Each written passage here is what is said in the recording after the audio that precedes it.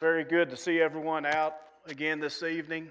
Uh, Me and Shannon feel really blessed. We've been able to be here at what we consider to be home 2 weeks in a row, and we've really enjoyed being with y'all and worshiping with y'all because, well, y'all are family to us. So we've really enjoyed that and appreciate the prayer on my behalf. Lord knows I always need it. Uh, you know, I want to talk for a little while this afternoon about studying the Bible. I want to talk about the Bible. And you say, well, we talk about the Bible all the time here. And, it's a good thing. It's a great thing. A lot of places don't do that. A lot of places don't. I'm talking about people that try to worship God. The Bible is not referred to enough, if at all, in many circumstances. When we talk about the Bible, we're talking about the book that was written by over 40 authors on 3 continents, Africa, Asia, and Europe. It was written by many diverse people of varying backgrounds and experience, by fishermen, farmers, kings, prophets, even a doctor. It was written in 3 different languages, Hebrew, Greek, and Aramaic. It took over 1,000 years to write all these books. Now, how in the world can that many diverse people, over that period of time, speaking 3 different languages, how could they all agree? Isn't that amazing? You can't hardly get 10 guys in a room together to agree on one thing. Yet we're talking about a whole book that is agreed upon and in harmony. It is the most translated, the most published, the most read, and the most accurate ancient translations from ancient scripts. On top of that, multitudes have been killed for following its instructions, for holding to its teaching, and physically possessing it. How can we explain that? It still has perfect harmony and power. How can that be explained? Well, Scripture says that in 2 Timothy 3 and 16, all Scripture is given by the inspiration of God. That's how. It's not because of men. It wasn't because of those 40 men. It's because it's inspired by God.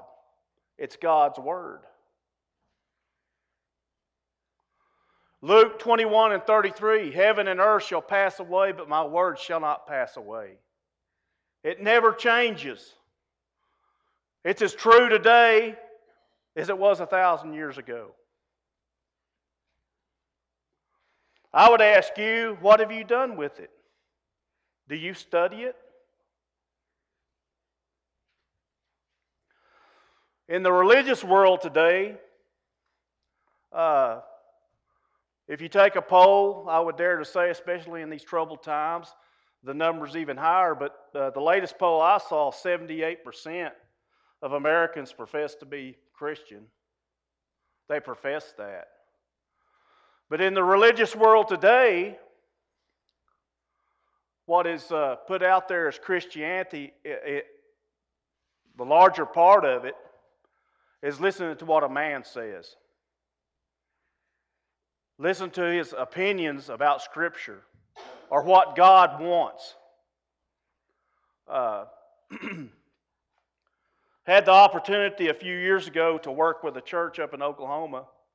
They had fallen on hard times. They had gone, I don't know, I think they had 350 members and they were down to 50 or so. Couldn't afford to pay the preacher. So we got the opportunity to go in there, and the first couple of times that me and a brother sat down and listened to the guy preaching, there was not one scripture mentioned. The guy was just sitting up there reading off a pamphlet. No scripture. And I dare say in many places it's like that. You can go to many churches and there are not Bibles in the pews or the seats.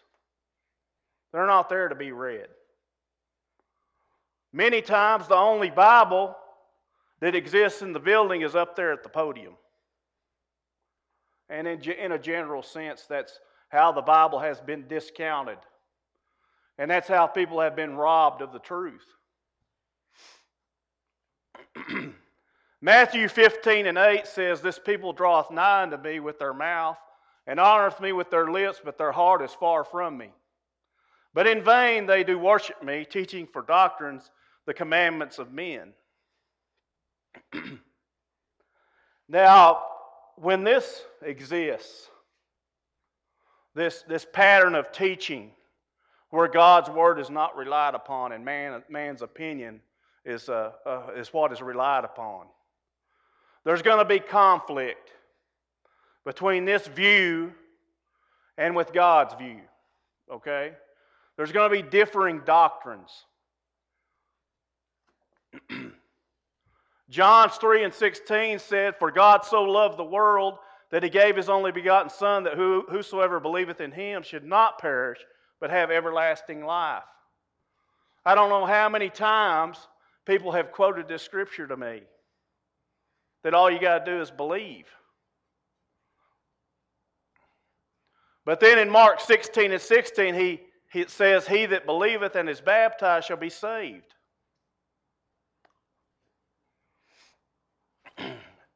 I'm going to describe a person, and you could put many people that you know and plug them into this story, but I'm thinking of one specific individual, and you'll recognize him, who, for the better part of his young adult life, believed, well, he was taught, and he bought into the idea that all he had to do was believe that Jesus Christ lived, and that he died, and I believe in him, and now I'm all good. I'm going to heaven. This young man was presented with the idea of baptism. Well, it was kind of a foreign idea to him, because this had not been preached in the places that he had been. So he decided to read the Bible.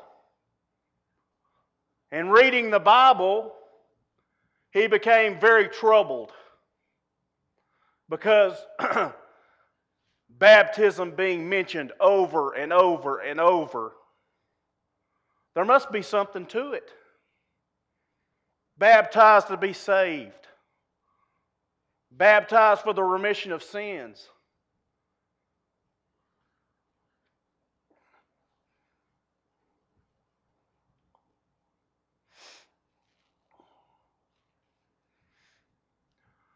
Philippians 2:12, "Wherefore, my beloved, as ye have always obeyed, not as in my presence only, but now much more in my presence, work out your own salvation with fear and trembling." You see, each and every one of us have a responsibility to work out our salvation. What does that mean? You can't depend on me to work out your salvation for you. You have to make that decision. You have to decide to act on your belief. Because if you don't act on your belief, it's just dead. It's just dead. The dead belief of Judas and the devils. To ask yourself this: Judas spent all that time with Jesus, living in a camp with him, eating with him, drinking with him, hearing his teachings. Do you think that Judas believed in Jesus? Of course he did. He talked to him. He was face to face with the man.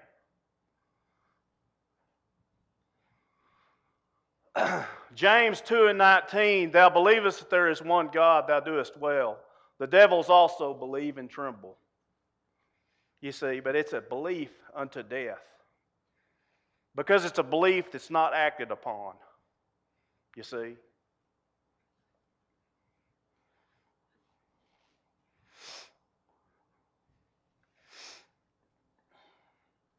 Acts 2:38, "Then Peter said unto them, Repent and be baptized every one of you in the name of Jesus Christ for the remissions of sins, and ye shall receive the gift of the Holy Ghost. You see, the belief that Judas held and the belief that many people hold in this country today that baptism is not necessary is a dead faith. Yeah, you believe in Jesus, but you don't believe his teachings. Those teachings are not acted upon. John 17 and 17, sanctify them through thy truth. The word is truth. Don't we want to know the truth? I mean, especially today. Man, it seems like every time you turn on the radio or the TV, it's just one lie after another. You don't know what to believe. The truth, the only truth, which is God's word, never changes. It's always the same. It's something we can rely upon. What about when we lack understanding? Brother David prayed to the Lord this morning that he would give us his understanding and his knowledge. What about those times when we lack understanding? I remember when I was a young teenager, it was preached upon one morning there in Allison, was preached upon the unforgivable sin was mentioned in this sermon.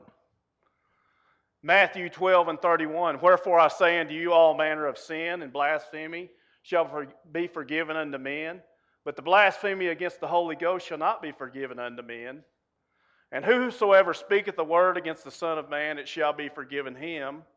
But whosoever speaketh against the Holy Ghost, it shall not be forgiven him, neither in this world nor either in the world to come. I'm going to tell you something. I sweat all day long. Over at Grandma and Grandpa's house, I was sweating. If I die, I'm going to hell. Because me and them young boys back home had used the Lord's name in vain. And I had been told over and over, using the Lord's name in vain is blaspheming the Holy Spirit. You're gone. You're dead. You can't be forgiven. Now, I'm going to tell you something. When I read that scripture, whoo, man, I was in trouble. And like Sean was talking about earlier today, seeking the advice of godly men, specifically the elders. Now, we didn't have ordained elders at Allison at that time, but we had a bunch of godly men and women. And one of those was, was like a second father to me, my grandpa. So I pulled him to the side and I asked him, I said, Grandpa, what does this mean? And he said, well, this is what it says. And I said, well, does that mean if you use God's name in vain that you're going to hell? And he sat down with me and explained to me the scripture. Man, I was relieved. What happens when we don't understand the scripture? You see? We're given a couple of tools. James 1 and 5, if any of you lack wisdom, let him ask of God, that giveth to all men liberally, and upbraideth not, and it shall be given him. When we don't understand Scripture, the first thing we do is pray about it. We're given another tool in Proverbs 27 and 17. Iron sharpeneth iron, so a man sharpeneth the countenance of his friend. I'm going to tell you something. My little soft piece of iron didn't sharpen Grandpa Red very much that day. But he sharpened me, because he understood the Scripture. When our faith is challenged, you college kids, y'all that are fresh out of college, you kids that are in junior high and high school, your faith is going to be challenged, if it hadn't already. And these older folks are going to tell you, because theirs have been challenged. The teachings that you've been taught by this congregation, by your parents, are going to be challenged. What are you going to do when it's challenged? What are you going to do when your friend at college tries to get you to go get a tattoo with them? What are you going to do when a group of friends that live down the hall ask you to come party with them? Just have a few beers.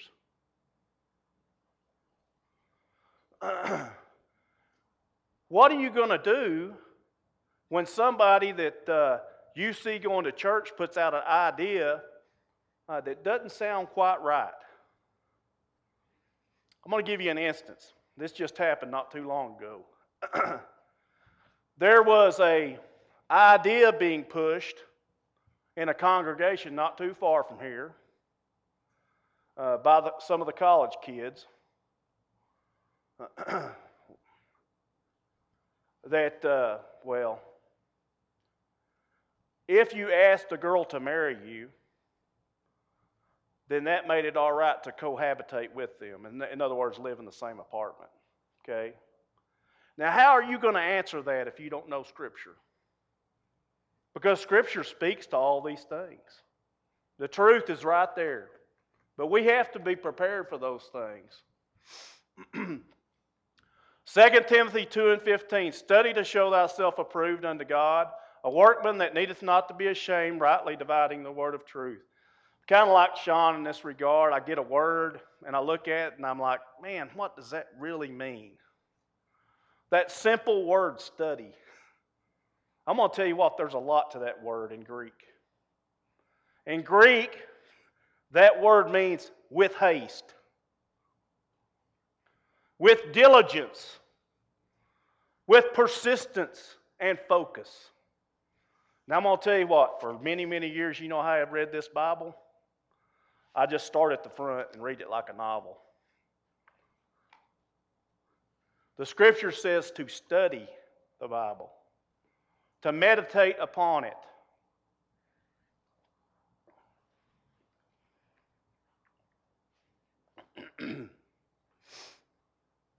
When you're faced with these challenges, young folks, and they're coming, your faith is going to be challenged.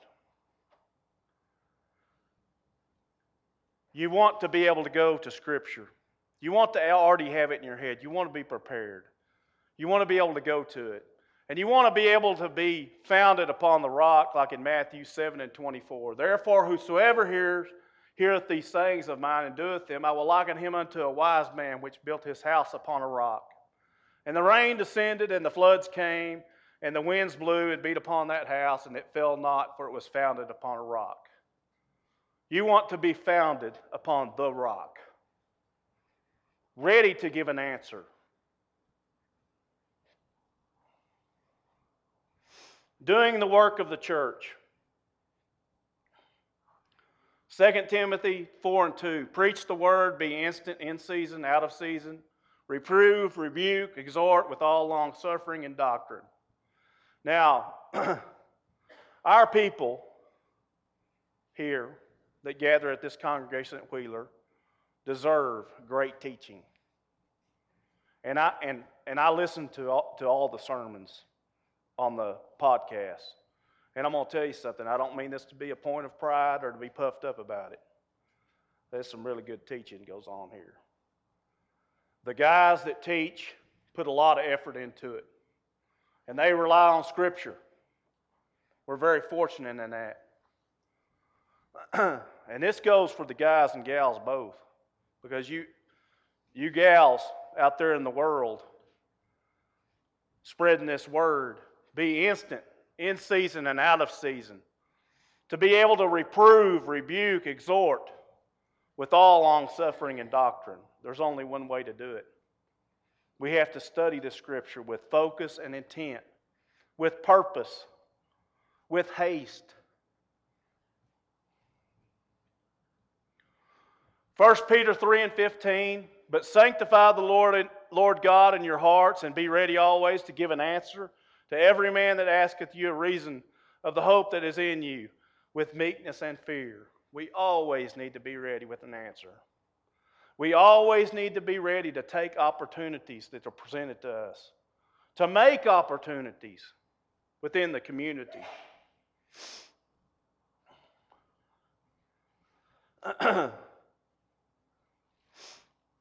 What about in our darkest hour? Everybody's going to have one. In our darkest hour,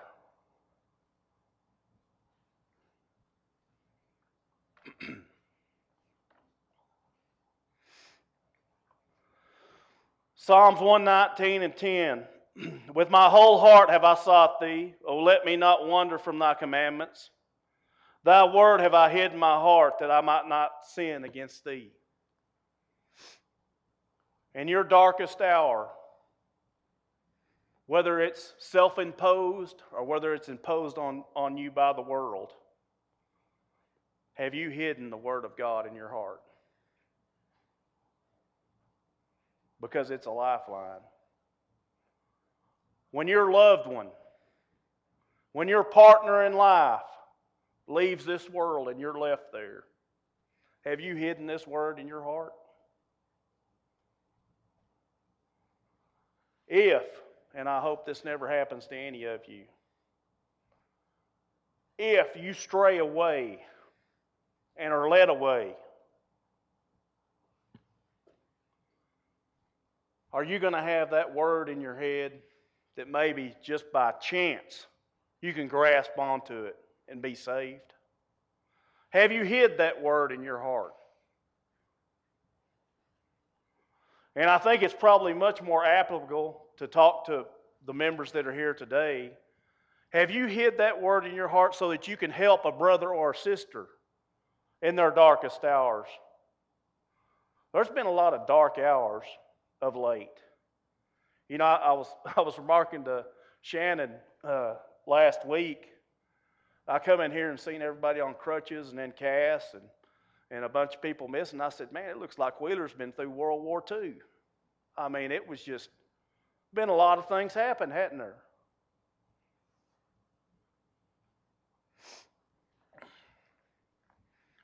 Are you prepared to help a brother or sister that's in their darkest hour? I'm going to tell you something. I'm glad there's one guy here that was. Because his willingness to share the Word of God with me saved my life. He allowed that Word to take root and save my life in my darkest hour.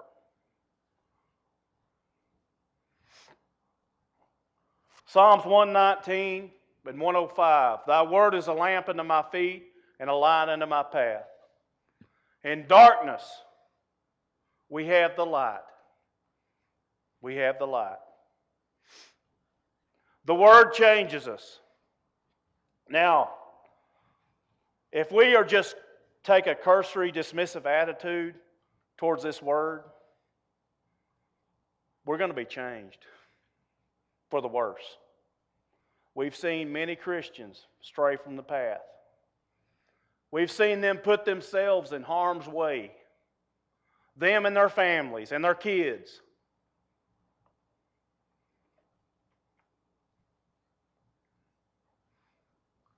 But if we study the Word, if we meditate upon it, if we pray upon it, we use haste and diligence in pursuing this,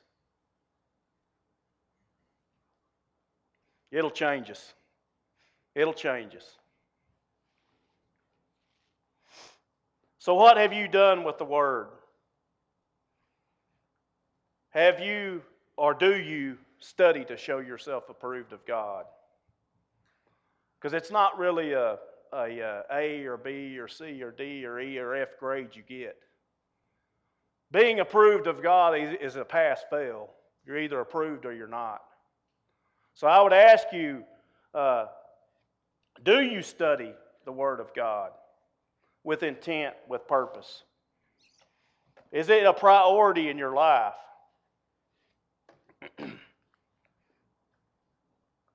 And I guess the more important question would be, is have you obeyed the Word of God at all?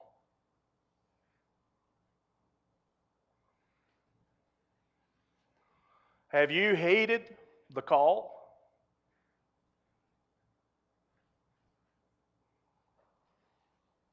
The call to be baptized, to be washed in His blood? If you haven't, and you understand the difference between good and evil, you know that you've sinned.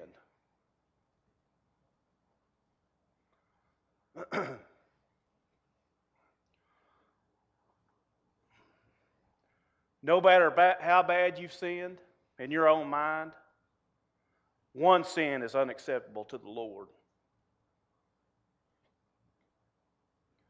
That can change today. Because I'm going to tell you how much you're worth. You're worth enough that God sent His only Son to die for you. And I don't know, but man, that makes me feel really humble. That God cares that much for us. If you would obey the Word today and start your walk with God, we will assist you in that. God will do all the work. All you got to do is humble yourself before Him. If you'd like to do that, please come forward. If you are here and have not given due diligence to the Word, if you have not made this first in your life a priority and given it proper diligence, let's start that today. Thank you for listening to today's sermon podcast. If you'd like to know more about this subject or any other Bible topic, send us a message at our Facebook page, The Church of Christ, Wheeler Area.